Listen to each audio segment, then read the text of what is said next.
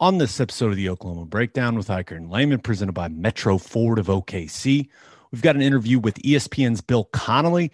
We talked to Bill about analytics' role in football, the SP Plus ranking system that he invented, and we dive into his list of the top 60 college quarterbacks of the 2000s, which has six OU guys on it. It is a really interesting interview. Please download and subscribe to the podcast, rate it 5 stars, and write us a good review. Follow the show on Twitter, Instagram, Facebook, and YouTube. Just search Oklahoma Breakdown on any of those, and you'll find us. All right. Our man Mike Hosty will kick this thing off. It's time for the Oklahoma Breakdown.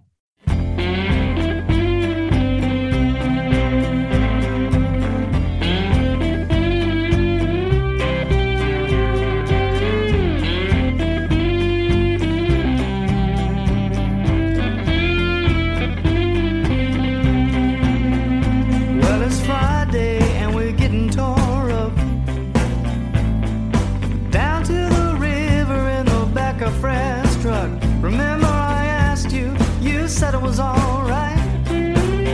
Go get juice down by the riverbed tonight. So it's late now and It's a beautiful Monday, March 8th, and you're listening to the Oklahoma Breakdown with Hiker and Layman, presented by Metro Ford of OKC. Metro Ford of OKC's inventory is the best of the best. In fact, they own more Black Widows and more 2021 F-150s than anybody else. They're the only Roush and Rocky Ridge dealer in the state. You can find a ride at Metro Ford of OKC that you can't find anywhere else in the state of Oklahoma. Just like their selection of vehicles is unmatched, so is their customer service.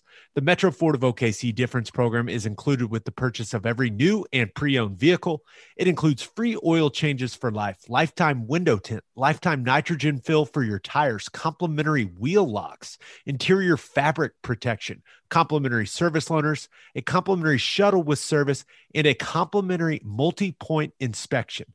Come feel the performance when you test drive a Roush or Raptor, and come see why the difference is real at Metro Ford of OKC. Visit metrofordofokc.com for more information, or go to the dealership and tell them we sent you.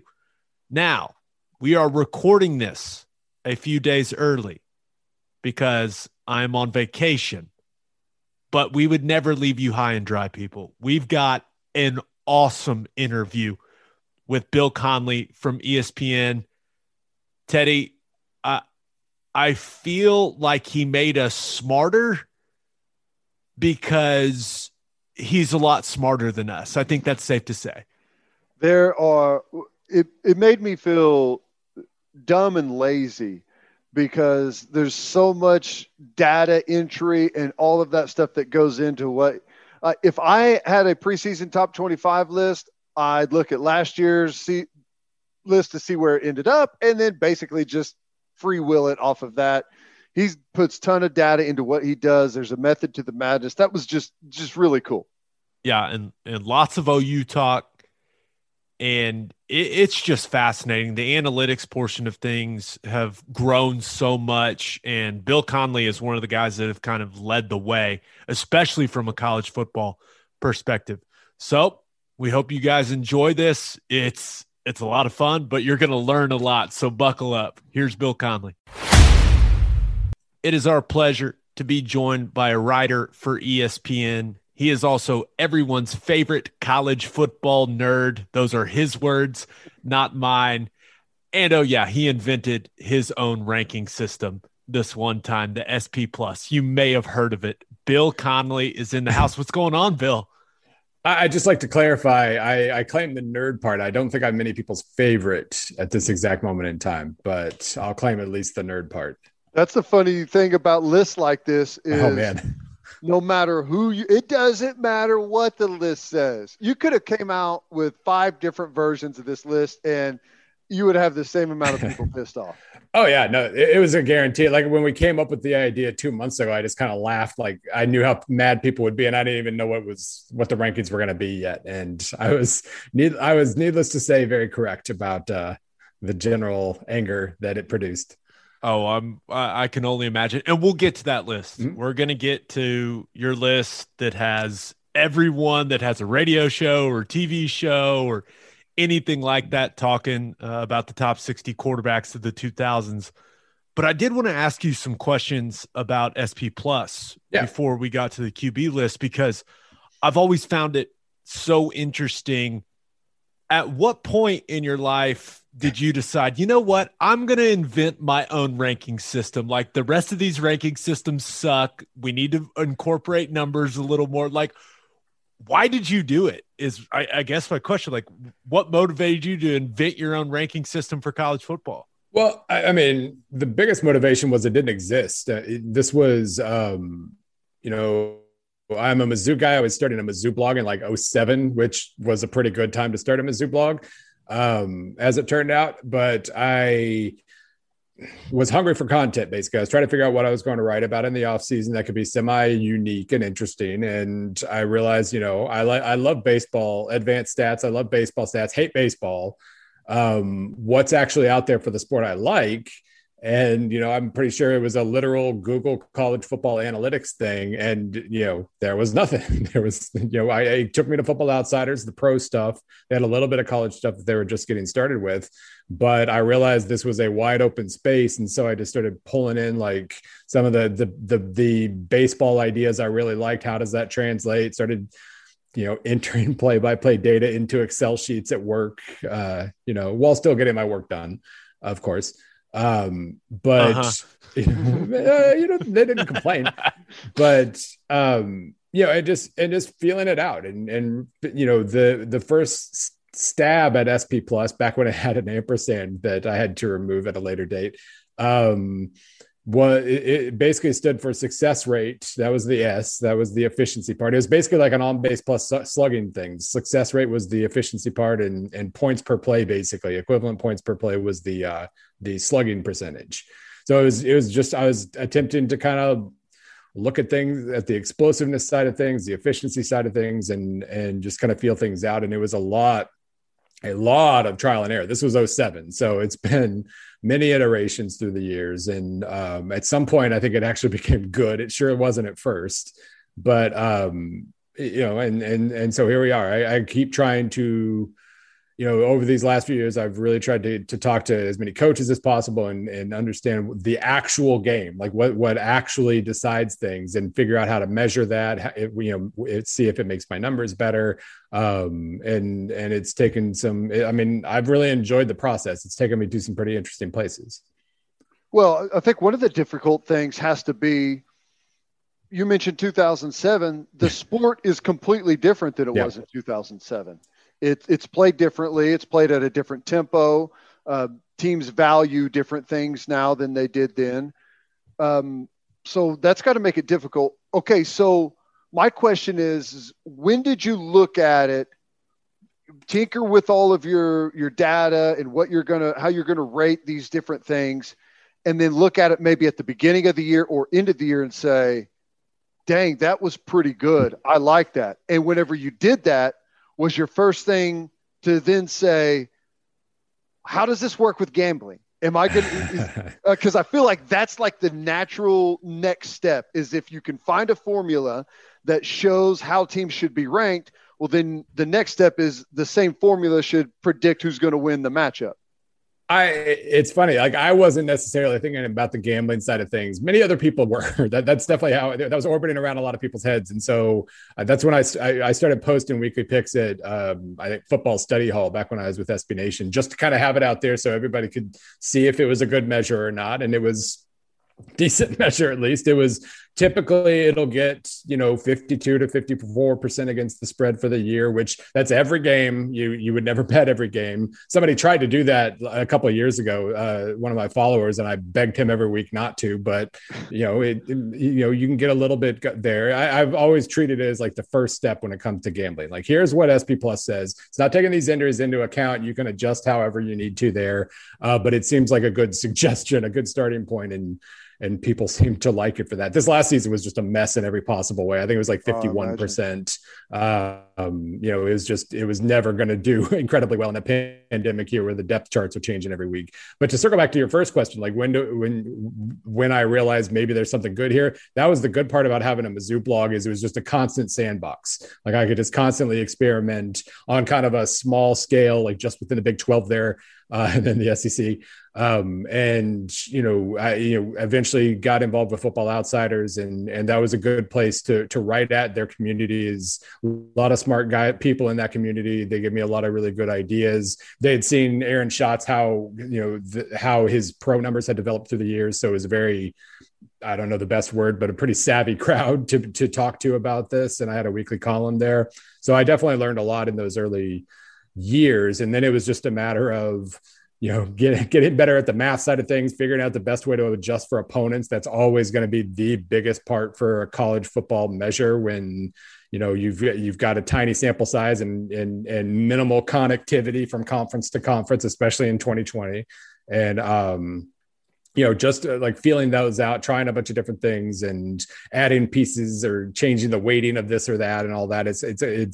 I probably tinker too much, especially this last year, but it's good for tinkering. That's for sure. So I assume that it's changed a lot from what you've kind of described from where you started. So now what are the main components for SP Plus? Like how do you get to the rankings that you're putting out now? Like, are there just a couple main components? I'm sure it's more complicated than that, but what are the main things you're looking at now? The biggest, this is crazy to say, but the biggest part of the equation remains success rate. Just, I adjusted kind of, I know coaches will say like get 4 yards on first down and half your necessary yardage on second. Normally I think that's where coaches usually set the bar. Figured out the best place to set the bar would be like 50% on first down, 70% on second, 100% on third or fourth. Bang. That number is the most sustainable thing about football. Like that's the way even if you're good at making big plays, you still don't really know when they're going to come. It often comes with a certain amount of risk or randomness or whatever. The efficiency aspect of the game is by far the thing that is most in your control. And so if you're creating a predictive system, you're going to lean the most heavily on the things that are most in team's control. And it's the simplest measure possible besides yards per play, I guess. And it is extremely effective for me. How I adjust for opponent, all those other things after I've kind of derived those original numbers, that's changed a lot and it still changes. But the raw success rate number, I think it's a gateway drug for analytics as a whole, because it's super easy to understand. If you played football, you heard coaches give some sort of example of it in terms of staying on schedule. And stay ahead of the chains. Exactly. And it is remarkably effective and predictive overall. I'll tell you, there's a couple of things interesting.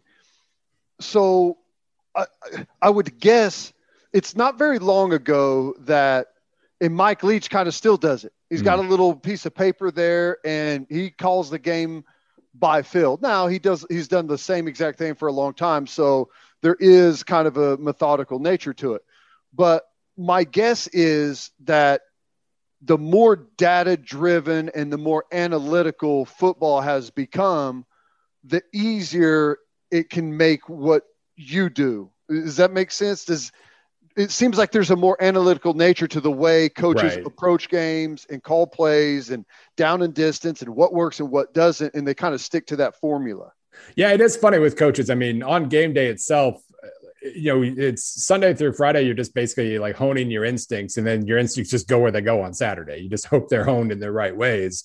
But I definitely, PFF, Championship Analytics, the group that has, they give binders to all their teams in terms of here's when you go for it on fourth down in these situations, here's the score and the down and distance and all that. I think there have been certain companies that have come about that are you still kind of have to trust them. The first time you decide to look at the book for when to go for it.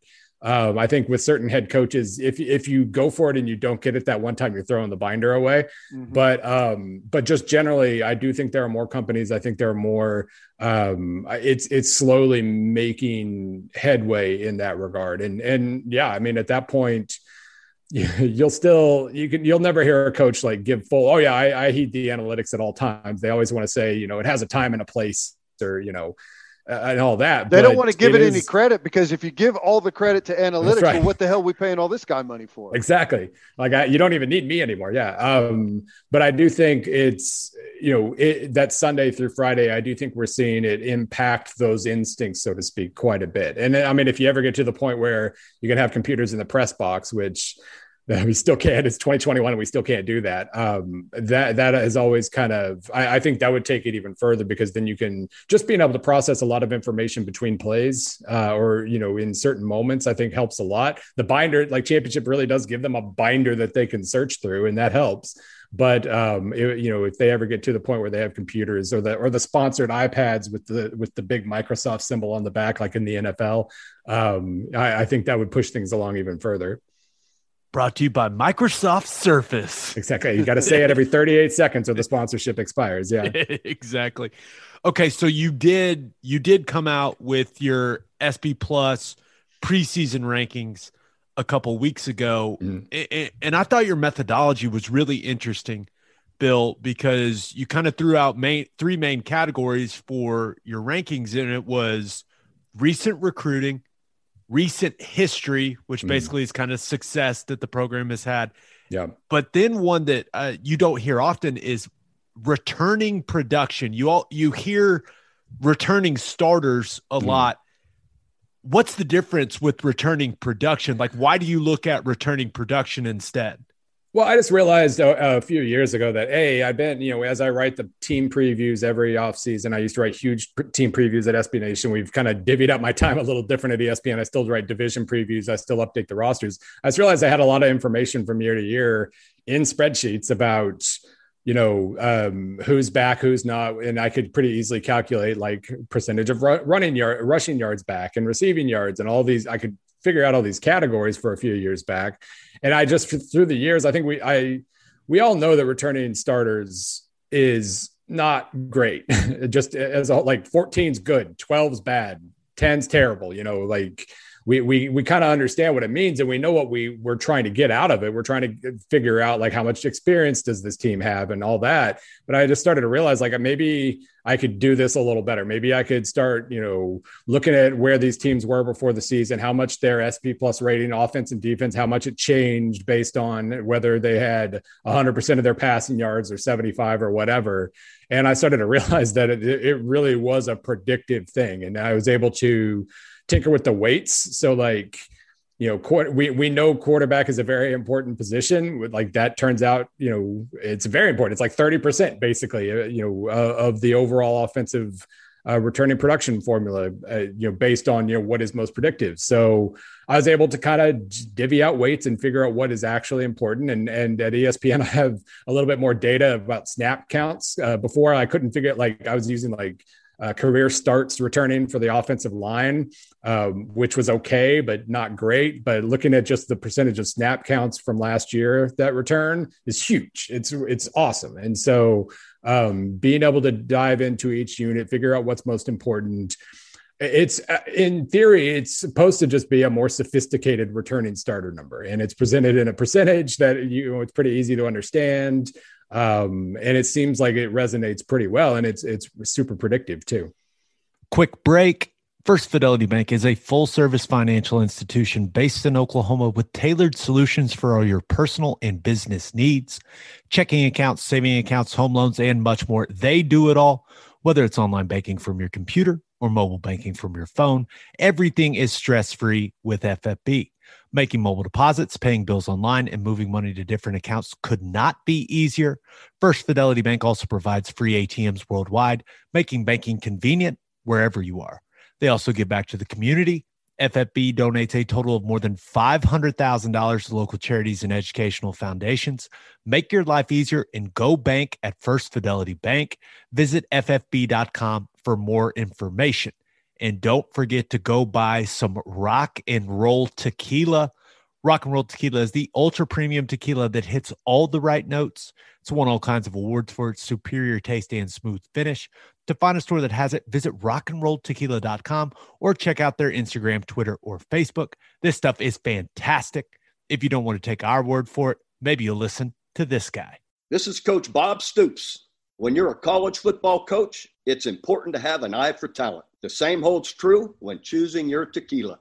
When I tried Rock and Roll, I liked it so much, I decided to become a partner in this Oklahoma-owned company. Crafted in the highlands of Jalisco, Mexico, the smooth taste of Rock and Roll's triple distilled platinum, our añejo called Cristalino, and the incredible premium quality mango tequila are awesome. Our defiantly unique guitar-shaped bottles make it easy to find, and you'll love the ultra-premium quality and taste.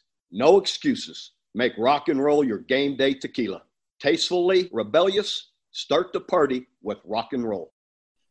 So whenever you are putting together your preseason list and it's all the data has been crunched, you put all the numbers in and you hit print or however it works, Yep. and here comes the list. Has there ever been a result that, let's say it's got Army number 6 or something. Has there ever been a result where it's like, I can't put them there? Yeah. I know the data says that, but I can't put them there, or people are going to think I'm crazy and it's going to throw this whole thing off. Well, luckily this is college football, so we know Alabama is going to be number 1. Right. And in a given year, we know, like, I mean, the top 5 or top 4 this year is Alabama, Clemson, Oklahoma, Ohio State. Like, I know if Army shows up in that among that crowd, then I clearly have the wrong formula linked to the wrong whatever, and I need to redo it. But yeah, I mean, I'll go back through and with anything that looks like a but slight you never outlier. know though, right? Because like last year, Iowa State was a really good football team, and Baylor the year before. Yep. And no preseason number would have ever picked where they ended up, but I mean, there's some things that you could point to say that maybe that's there, and maybe a system like yours could have found that. But would you pull that out and put it somewhere else? Well, I would never. I would go back and check. I would go back and make sure, like, I didn't screw something up, right? Like, I didn't, I didn't accidentally say that their leading receiver had 10,000 yards last year, therefore they're returning. I'll go back and make sure I didn't make a manual mistake. But it is. The factors involved, the recruiting rankings and the recent history, which really is, just a program health check, basically.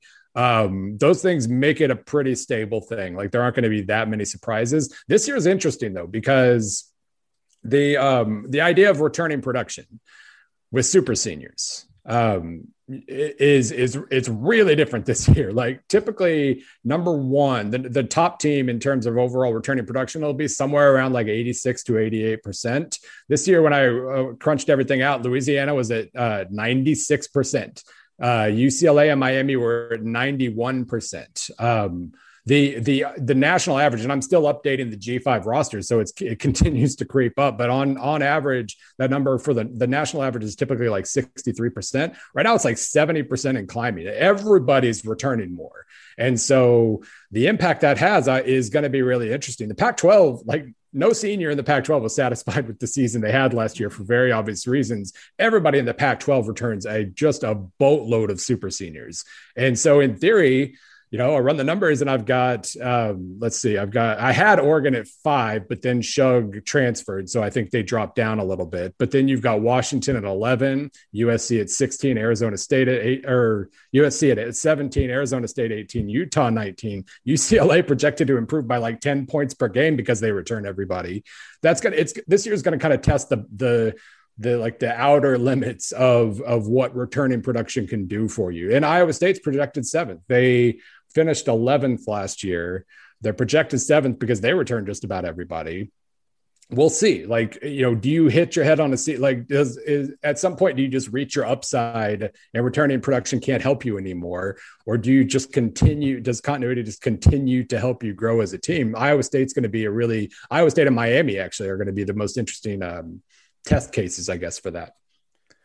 Bill, do you look at what your ratings ended up producing for Texas and you're like, okay, 20th is good. That's good. That's not, I didn't put them in the top 10 because right. I mean, it is one of those things. Every off season you see the Longhorns rated extremely high, but I would say 20th is reasonable. It feels reasonable. It passes the reasonable test with both USC and Texas, I think, 17th and 20th. That seems like that seems too reasonable. I guess Miami's my outlier. Having Miami up at 8th is my, former powers back team for the year. But I am curious. I am curious about Texas, just from the standpoint of, well, a lot of reasons that have nothing to do with SP Plus at the moment, but they do return a lot on offense. If Casey Thompson or whoever the quarterback is sticks, if Sark can work with him, I like their skill core a lot. Like I think they have obvious potential to do better than 20th, but I like 20th. That's suggesting they're good, so you don't get yelled at too much,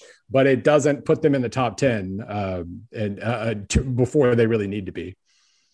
I hope I'm not getting too deep in the weeds, but I want to circle back to the returning production thing. Yeah, because we've started to see something in college football that we've seen in the past, but it's going to be on a much more massive scale. Take Oklahoma, for example, and it sparked, whenever you said Miami's returning production, it sparked for me because Charleston Rambo from Oklahoma is going to Miami. So it's not a returning production from Miami, but it's not a player that has no college experience. Right. So is there a way to weight that in if you have a really productive player that transfers to a place that lost a productive player? Yeah, it's like it's almost like the Tennessee guys that are going to OU. Right. So you kind of stole my question, Ted, because I was going to ask him how that kind of factors in, like how he adjusts for that. Mind melt, same wavelength. This is a really elegant and sophisticated thing. I mashed their stats into their new team stats. So as of now, Charleston, and it's tricky this year because everybody played such a drastically different number of games. So I had to basically scale everything as if everybody played exactly 12 games. But right now, Charleston Rambo is in Miami's stats for scaled up. That would be 340 receiving yards from last year. So he just gets thrown in. It gets tricky when a P5 team adds a G5 player or like an FCS player. I've had to figure out. I've started giving half credit for that basically, but when it's like for like, when it's P5 to P5, that seems to work pretty well. And so it does help a team sometimes, like, you'll lose your starting, OU knows this well, you'll lose your starting quarterback and go out of transfer. And then you end up returning like 50% of your passing yards from last year, as opposed to 100%. And that kind of makes sense. I think it makes sense in my head. It seems to do good things for the numbers. But it is one of the most inelegant possible things. I just throw their stats in with their new team. Okay. Before we move on to the QB's list, got to ask you about Oklahoma. You've got them preseason number 3 in your SP Plus ranking.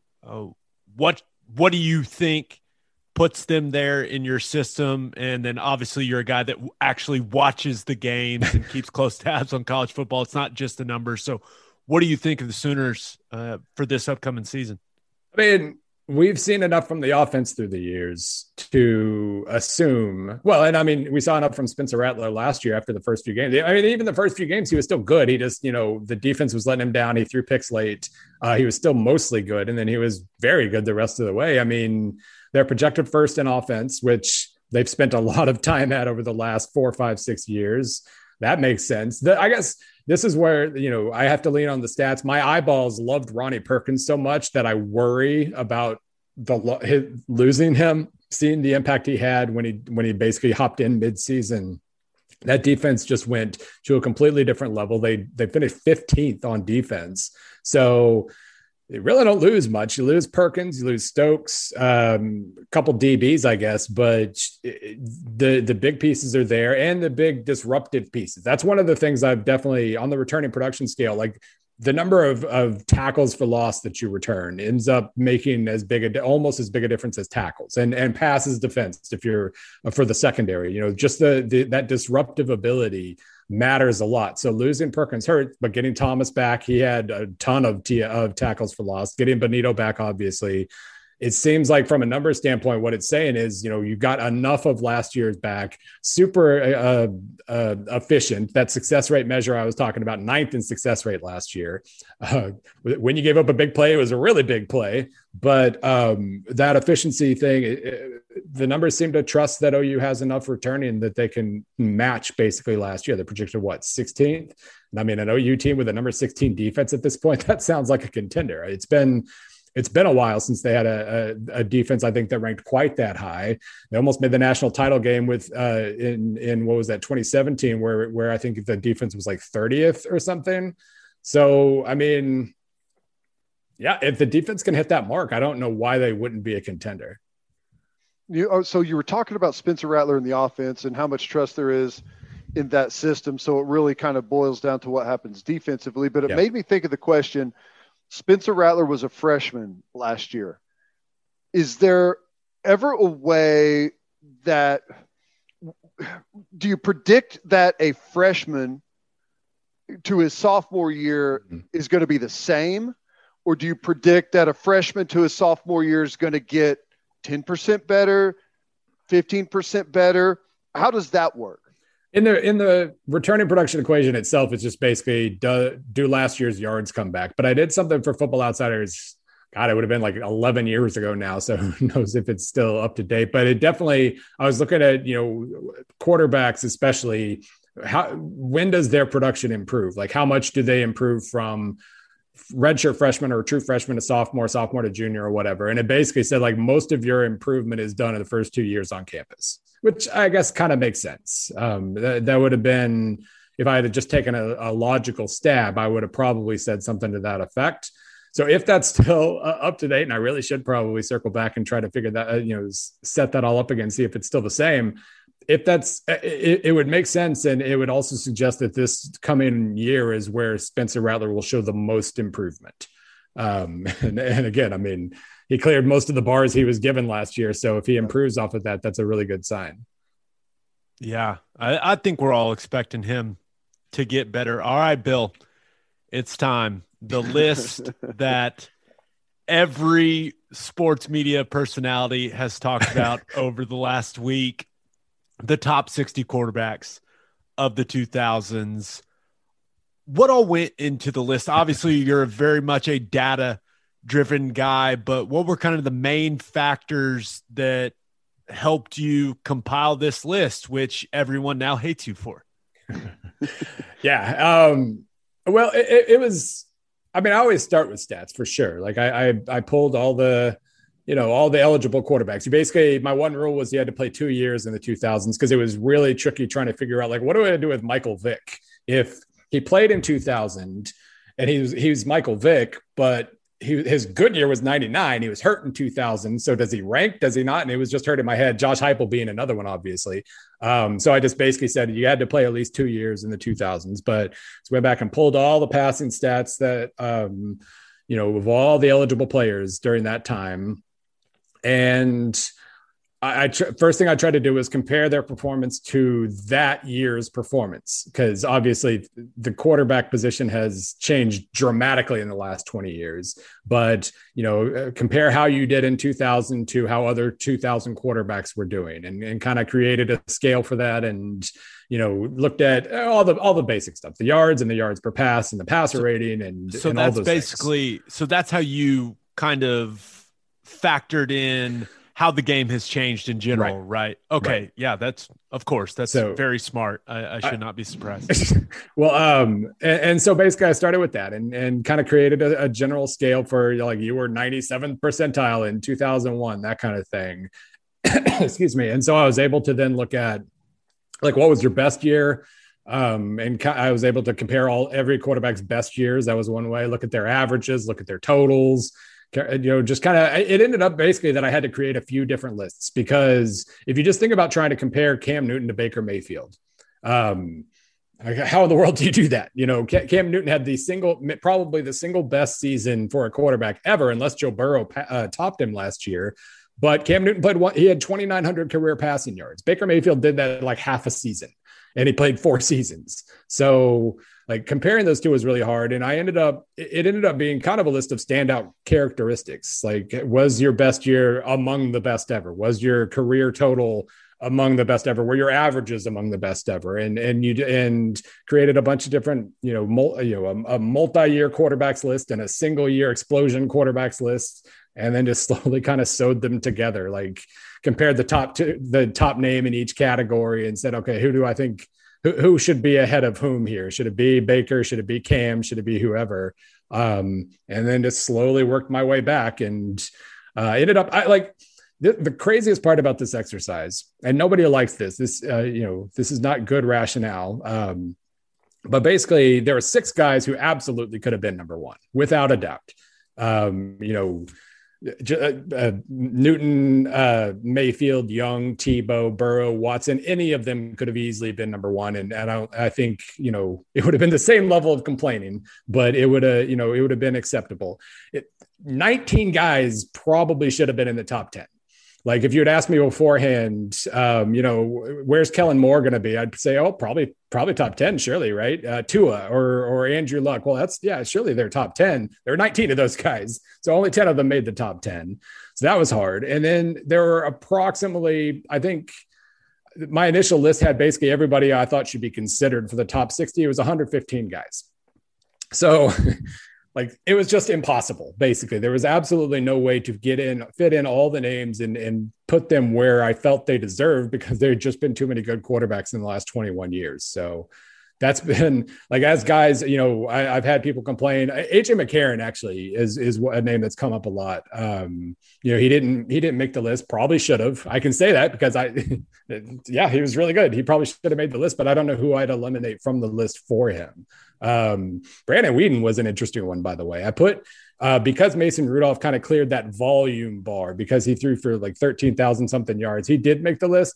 Brandon Whedon, his stats weren't quite what I remembered them, and he didn't get much Heisman. He didn't get much. I don't remember what his vote total was, but it wasn't very much.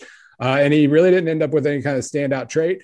He almost led Oklahoma State to a national title game, so he should have probably been on the list. I don't know who I would have bumped out ahead of him. It was just an impossible thing. And so when people say that so-and-so should have been there, and I say, yeah, you're probably right, that doesn't seem to satisfy them very much. Right. Quick break. Do you own a business? If you do, you need Insurica in your life. Insurica is one of the country's largest insurance brokers with 30 offices throughout Oklahoma, Texas, and the Southwest. Insurica is able to customize programs by accessing the latest information from many insurance carriers. They compare and contrast coverage offerings and pricing in order to design a cost-effective, comprehensive program to meet your business's specific needs. Insurica's clients become best-in-class businesses by working with Insurica's team of advisors to manage risk. Purchasing insurance is only one way to protect your business. Best-in-class businesses win by avoiding a loss in the first place. If your business partners with Insurica, you'll save huge amounts of money and take back control of your total cost of risk. I'm an Insurica client, and you should be too.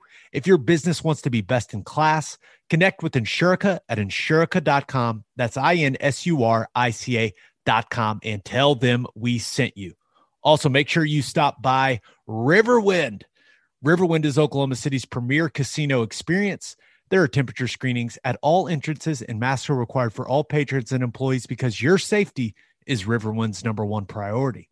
There are so many reasons why Riverwind is consistently voted OKC's number one casino, but it all starts with their amazing variety of gaming thrills and excitement. Riverwind's beautiful, award-winning environment plays host to more than 2,800 of the latest electronic games with a huge selection of table games, including blackjack, blackjack match, roulette, and craps. No matter what your game, Riverwind has it in spades and hearts. And for March's Kitchen Cash-In, all wildcard members that earn 500 points on their wildcard playing AGS machines will win a Continental Stand mixer. Let's go. If you need help finding your way, just visit riverwind.com. Riverwind Casino, simply the one. Okay, back to the interview. Who on the list showed up whenever you punched in all the data? Who showed up on the list to where you were like, dang, I didn't realize that this guy was actually this good, and maybe at the time we didn't realize what a talent he was. In the write-up, I mentioned that I felt like Marcus Mariota. We almost don't. He won the Heisman. He made the national title game, but I feel like he kind of gets underappreciated now. Mm-hmm. His 2014 stats, like 5,200 combined passing and rushing yards, 57 touchdowns. Now Joe Burrow topped that. Almost nobody else has topped. I don't think anybody else has topped that. So that was one of those where for whatever reason, maybe it was the pro, because we've seen how these guys have or haven't done in the pros, and that it impacts our perceptions to whatever level. But just laying the names out in a spreadsheet, that was one where I was like, damn, that guy was like, I was not giving that guy enough credit. And then there are other guys that, as I wrote the blurbs, I started at 60 and wrote up from there. As I kind of wrote them out or saw their stats next to somebody else, I had to move. Like Colin Kaepernick went up a bunch. Maybe he wouldn't get enough credit because it was Nevada, but the stats he produced, Nevada, sorry. I get yelled at for that. But the stats he produced and say whatever you want. Everything's we don't care how you say Nevada. It doesn't bother us one bit. But the stats he produced and in the system that became so influential, I ended up moving him up a few spots. So it really was kind of a process of guys were still kind of moving up and down as I wrote it. But as far as good stats go, somehow I think we don't appreciate Marcus Mariota enough when he won all the awards and almost won the national title. So I was reading the list and I'm scrolling and I get to number 54. And I look at it and I look at it again and I look at it again and it says Patrick Mahomes, Texas Tech. And Bill, that just had to cause you physical pain, I assume, to put him there knowing the blowback you were going to get for it, right? I think the part of the list that made me laugh out loud the most, aside from having Colt McCoy right ahead of Johnny Manziel, which was something. Having 54 through 56 be Mahomes, Todd Reesing, Aaron Rodgers, and having Reesing ahead of Aaron Rodgers just made me like that. He was good at Kansas, football. Man. That dude could sling it. It was a beautiful thing. It was a reminder that college football quarterbacks are all shapes and sizes, I guess. But Mahomes, if you went back a couple more years, Tom Brady probably wouldn't be on the list either. No, Matt Ryan wasn't on the list. He threw way too many picks, but Mahomes at 54, because like in college, he was basically a high upside BJ Simmons. Like BJ Simmons' stats gave him a case to be on the list too. But he's Patrick Mahomes and he became Patrick Mahomes. And so it was really hard to place him just right. If I went simply by system and yards per pass and all that, he was asked to throw 50 passes a game. So of course his volume stats were good, but like he was borderline whether he gets included on the list or not. I put him on there because I remembered watching him and how far he could throw the ball and all that. But yeah, that was the best exercise. That was my proof that I really am focusing on college here. I'm not letting the pro success or lack thereof impact this list very much because it was. And of course, somebody pointed it out to him and he tweeted it out on Friday. Oh, dang, couldn't even make the top 50. But I mean, I think I can justify it. Like he's amazing and he could throw the ball 1,000,000 yards. But I mean, his stats are still his stats in college, I guess. They lost. So he threw for 800 and something yards against Oklahoma. Yeah. And then I think they lost the next week. They scored like 6 points. It got beat like 50-6 by Iowa State or something crazy like that. So, it does make sense. Were you shocked? Because I think we get, whenever we remember players and how great they were, and it's not that they weren't, but were you shocked whenever you went back and just saw how drastic the change is in statistics for guys now compared to then?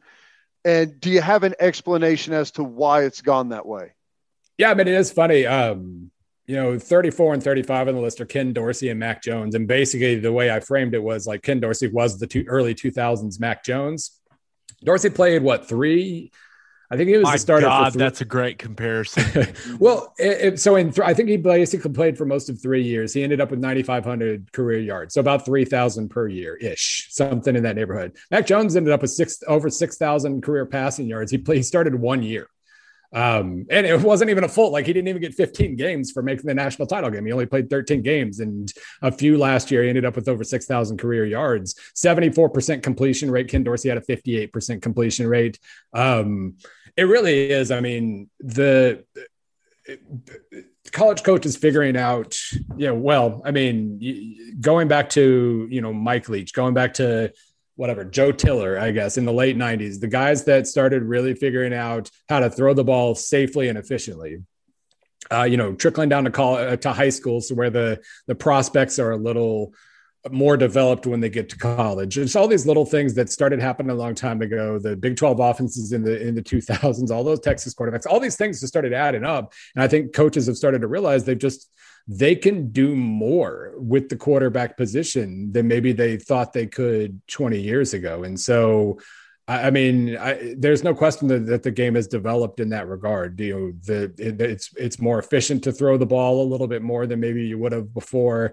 That was Mike Leach is crazy, but he and Hal Mumme certainly figured that out before everybody else. Like it's not the old, three things can happen and two are bad kind of thing. You can just throw the ball a lot and it'll probably work out okay for you. And I last summer I wrote a thing about LSU, their success being kind of like bringing the spread revolution to a close. It's over. The spread won. Everybody runs the spread now. Spread is pro style now. All of those things, all of these developments have come with more passing and more passing yards, and it's been super fun to watch. Okay, you have 6 OU guys on your list. 6, and we obviously are very familiar with the great run of quarterbacks that OU has had, but I was very glad to see Landry Jones on there. He was my quarterback in college, and he checks in at number 36, which I think a lot of people saw that, and they're like, damn, that's high. But I loved your description, and I actually wrote it down. Quote, "It was hard to appreciate his steady excellence in real time, but by the time he had graduated, he'd put together a 4-year statistical resume that even in the near decade that has followed, no one has surpassed." Why is it so hard for people to appreciate what he did at OU, Bill? Yeah, big wins, whatever, didn't, threaten to win the national title, I guess. There were plenty of other issues. I think if I remember right, that's kind of when the defenses started to decline a little bit for Bob Stoops. But yeah, actually, I'm going to pull up, so his first year was 2009, right? Like he was 2009 through 12. Is that right? Correct. He was true. So, he got thrust in, and Sam Bradford got hurt in 2009. So I would assume part of there's no question that OU fans. There's no question that OU fans. Well, I like my friends at the Lost Ogle there in Oklahoma City. I've met them before. Dude just hates Landry Jones. Like it's just like it's a personal all-time resentment. It's accurate. And I think part of it is that. Kind of hates me too, by the way. That's kind of his thing. He's a lovable hater, I guess. But it kind of Bradford's injury kind of ruined 2009. I think maybe that's just part of it right there. Like he couldn't come in and immediately be Sam Bradford. Maybe there's some resentment from that. But on offense, they went from 36th in 2009. They were first in 2008, of course, because that was the greatest offense I've ever seen. But 36th in 2009, 17th in 2010. 7th in 2011 and 2nd in 2012. Just consistently got a little better each year, threw for millions and millions of yards.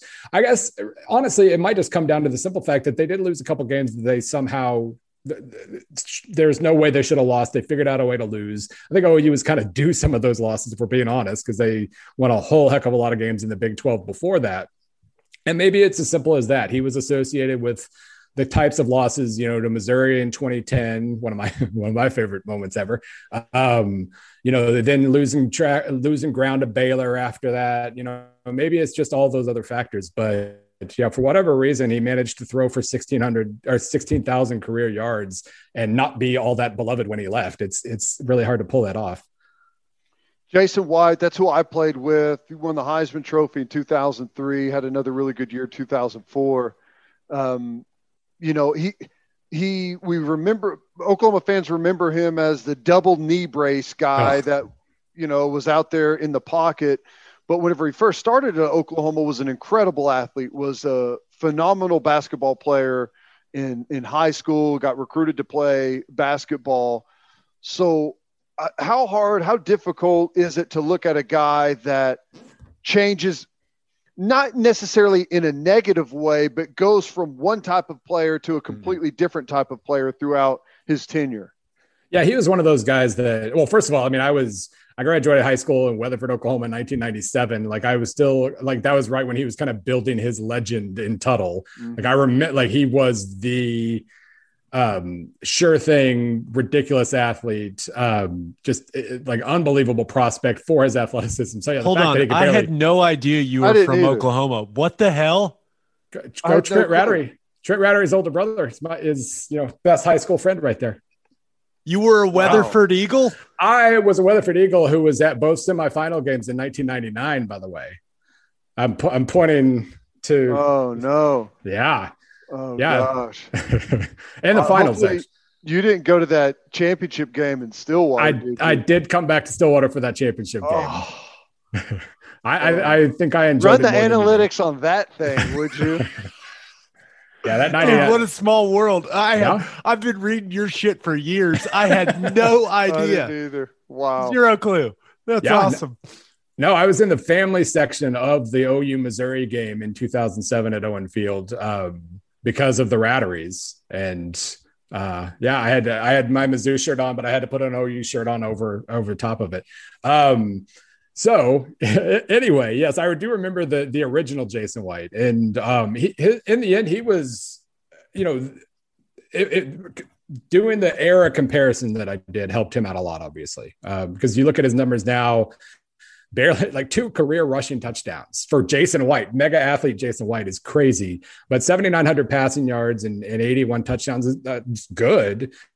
But you don't really see why that stands out. But in 2003, doing what he did, in 2004, doing what he did, it stood out a lot more. And one of the things I incorporated into these numbers as well, just as another form of input, was Heisman votes, just as a way of reminding myself how people were regarded at the time. And I mean, dude won the Heisman and didn't he come close the second time? I think like top 3 or 4 the next year, like. Adrian probably would have won right. Either one of them had the other guy not been there. Yeah. And so, I mean, like that's when you're that well regarded and your offense has scored that many points and you still produce what is for the time, very, very heavy passing yards, like that gets you on the list for sure. And he's one of those, like Troy Smith being right around there too. Like, yeah, Troy Smith is 31. I put them right together. The last game of the season sometimes very much impacts how we remember a guy. And for both White and Smith, obviously the last game of their last couple seasons was that changed things pretty dramatically for both. Right. Yeah. That's really interesting that you took those championship games into account. Now, I won't lie. I saw Jalen Hurts at number 23 and I was surprised because it's kind of weird, Bill, because he's got this weird relationship with OU fans. Like he was incredibly productive here, but for some reason it didn't feel the same because he had come from Bama. It's hard to describe, but I mean, 23 is high for him. So like, is his career a little underappreciated by people because of what happened with Tua and him getting benched and that type of stuff at Bama and then going to OU? Is that kind of how you see it? I think so. I mean, we got a very, very clear impression of his limits, I guess you could say. Like with he was a little more robotic than like Tua was when Tua replaced him, in that like he would make the right read at all times, and he could fight for extra yardage. He could do all these things, but if defenses could match your talent, you could kind of bait him into making certain reads. You could contain him maybe a little bit more. But he was such a good runner, and he was still a better passer than I think a lot of people even thought. I mean, in 9,400 career passing yards and 3,200 career rushing yards. That's an average of almost like 2,500 passing yards and 800 rushing yards per year. He didn't start one of those years. He barely played in his junior season, and he still averaged that. So, I mean, I think, just that was one of those where he started as a true freshman. He was SEC Offensive Player of the Year as a true freshman, and he just played so much and got the opportunity to play in so many big games that A, his stats ended up pretty great, and B, because he played in so many big games, he played against a lot of good defenses and occasionally didn't look amazing. So I just think his success on the opportunity to kind of understand his limits. I think he was one of the best quarterbacks in recent college football history. He would have been. I'd have loved it. As a Mizzou guy, I would have sure loved it if he had played for Mizzou for 4 years. Make sure you contact our friends at Advanced Weight Loss Clinic of Sand Springs. They'll help you execute a realistic and achievable weight loss plan designed for you and only you. They've got all kinds of treatments for men and women. Their licensed and trained experts combine diet and exercise with hormone therapies to maximize your results. If you're struggling with low libido or low energy, Advanced Weight Loss Clinic of Sand Springs can help with that too. They also offer Botox and fillers. To get on the path to losing weight, call 918-241-LOSE or visit their Facebook page. If you mention the podcast, you will get a free fat burner injection. All right. And don't forget to send your children to Bishop McGinnis Catholic High School. Bishop McGinnis Catholic High School has a long tradition of educational excellence. They know that children need to be in school and are doing everything possible to make that happen. Bishop McGinnis students were welcomed back last August and saw very few interruptions in 2020. With a 12-to-1 student-to-teacher ratio, no student is overlooked. Bishop McGinnis's college prep curriculum offers 22 AP courses.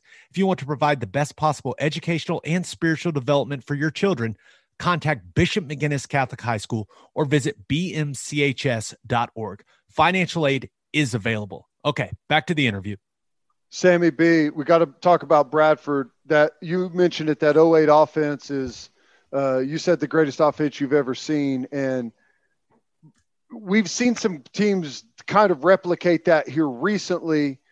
But compared to the peers at the time, it was ridiculous. So talk about just a little bit of what you saw whenever you dug back into the numbers in 08 and how it compared really to that era. Yeah, I mean, basically playing 2 years and throwing for 8,400 yards, whatever that was, 13 and 14 years ago is pretty ridiculous in and of itself. But I think the most interesting thing about thinking back on the 08 team, especially, like, I've been able to talk to Kevin Wilson about those offenses a couple of times. It's one of my favorite things to do is to get him going about those 08 offense and him talking about how, like, we can go from big to little without substituting, and we can go really fast. And this is 2008, so nobody knew how to stop a really high tempo offense yet. And obviously that's changed a little bit. But then you just think about, like, you make a defensive lineman roll around on the ground and grab his ankle. Exactly. Right? Correct. That's what we've come up with in the last 15 years. But I mean, just, they had Jermaine Grisham, who was awesome. He had DeMarco Murray when Murray was healthy. That's great. His receivers were good. Like, I mean, Iglesias was good. Manny Johnson was good. It wasn't Jamar Chase, it wasn't Devontae Smith. They were just good receivers. And the fact that they, whatever it was, 58 or more points, and Wilson will point out, like, we could have scored 60 against Kansas State if we wanted to. We called off the dogs at halftime. But, the fact that they were able to put up those absurd numbers, they're still absurd now, point totals, with what was basically a very good but not elite skill core is crazy. And Bradford's decision-making was just perfect for so much of those times. And his, 2 passes basically against Florida, if he completes 2 extra passes in the red zone against Florida, he's in the top 10.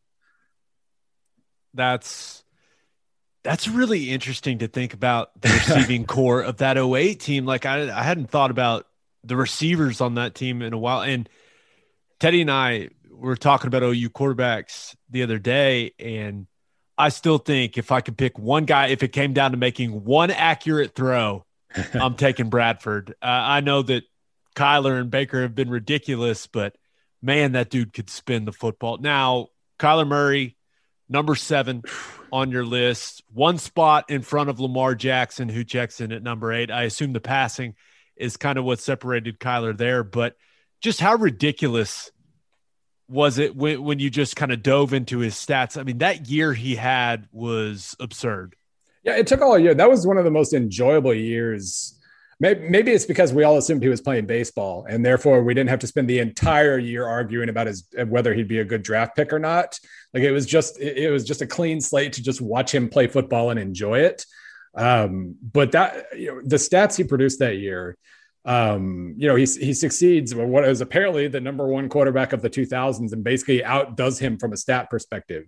It was absolutely nuts. And I don't know, 4,361 passing yards and 1,478 rushing yards in a season.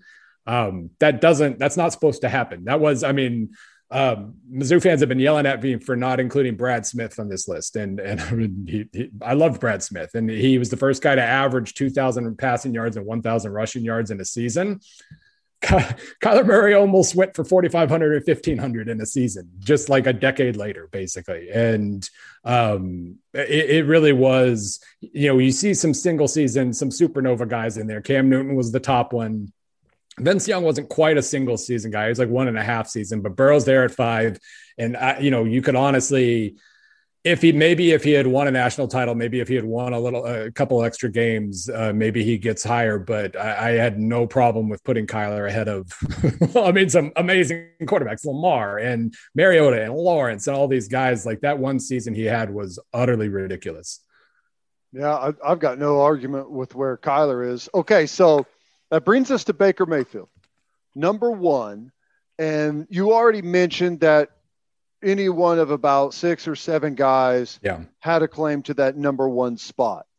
So my real question is, what fan base has delivered the most hatred for the Baker Mayfield number 1 overall? And does anyone know that you're from Oklahoma, or is the cat out of the bag now? Should you have not said that on our podcast? I thought that people knew that, but it's one of those things where I mentioned it like 6 years ago on Twitter, and therefore I assume everybody saw it, and that's not the way Twitter works. So, so maybe I thought I was safer than I was, but we may have to edit that out. That's right. We have to go back. I pulled up your Wikipedia earlier before we were having. Wait, do I have a Wikipedia? I think so, or something like similar to. Like I pulled something up, and I was like trying to learn as much as I could about you before we had you on. I still had no idea you're from Oklahoma. Weatherford Eagles. No, so basically, and I did have like a couple people who know me. Basically, they tried to point out that maybe I was biased there, but in the end, I think the top 6 guys: Watson, Burrow, Tebow, Young, Newton, Mayfield. Any of them could have been number 1, and I went with Mayfield primarily because he seemed to be the best combination. His best season, it wasn't Newton, Burrow, Kyler even, but it was very, very, very, very good. Good enough to win the Heisman, good enough to get drafted number 1 the next year as a 6-footer, or what was he listed at? 6'1", I guess.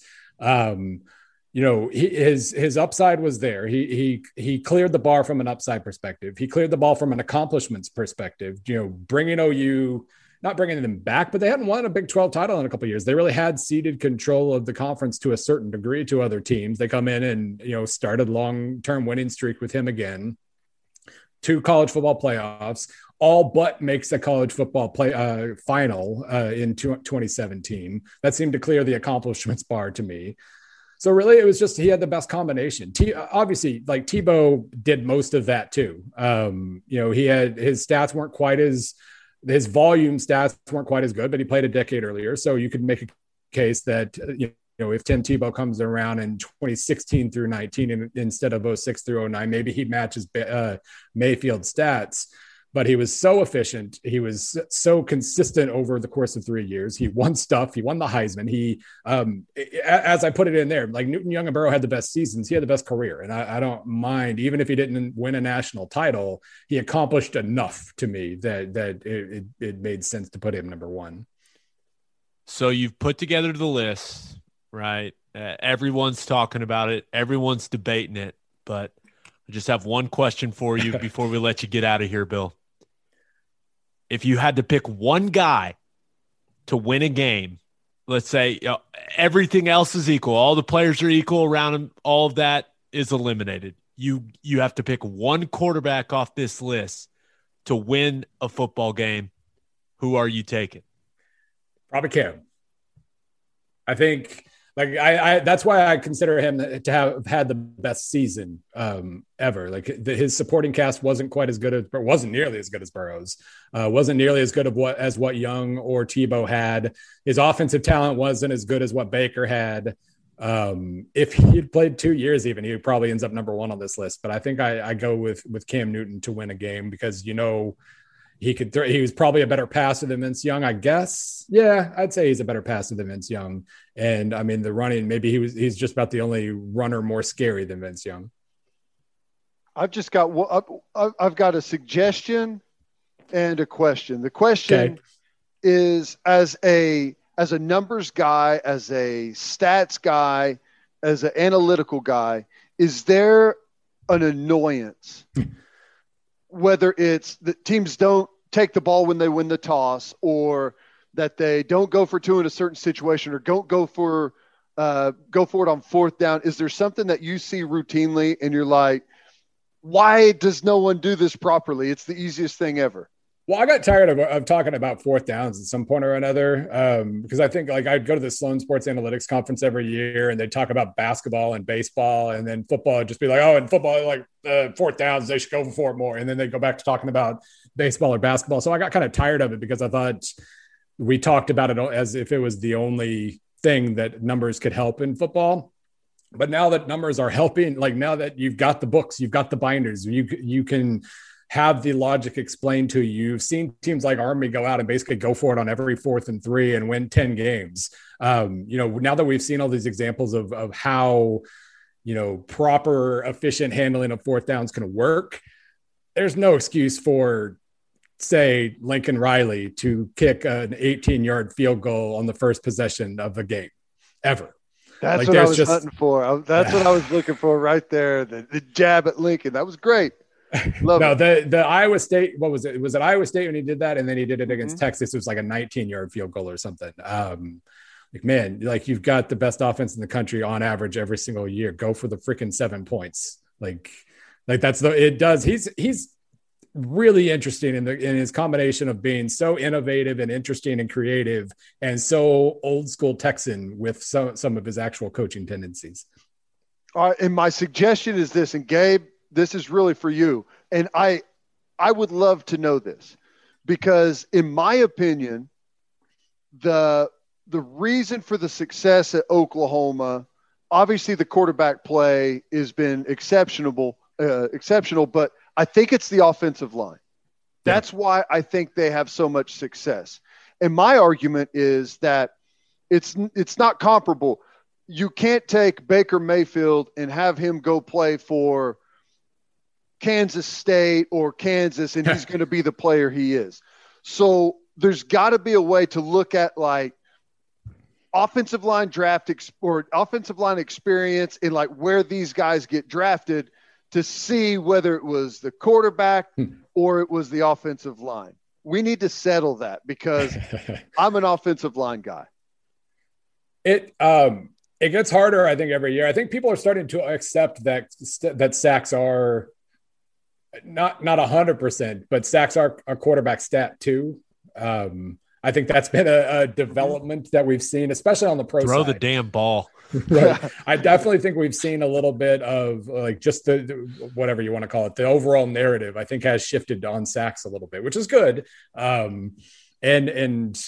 It colors the way we think back on some guys, I think. But yeah, there is that. I do think it's so ridiculously hard to try to separate out in the game of football, but there are little victories like that. And I think people are starting to understand that sometimes that's the quarterback's fault. Coming back, Gabe. O-line coming back.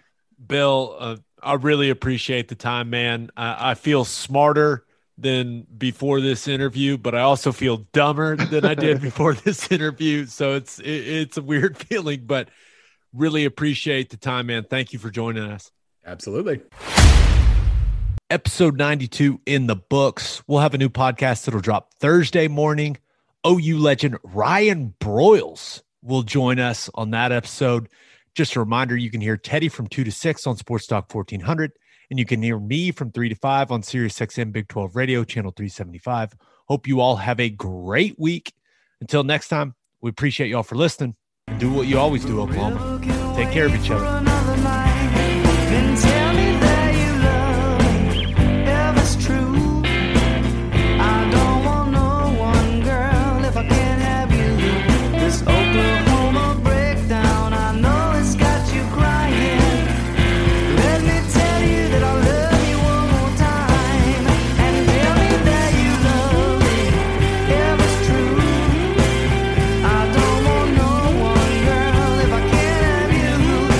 Oklahoma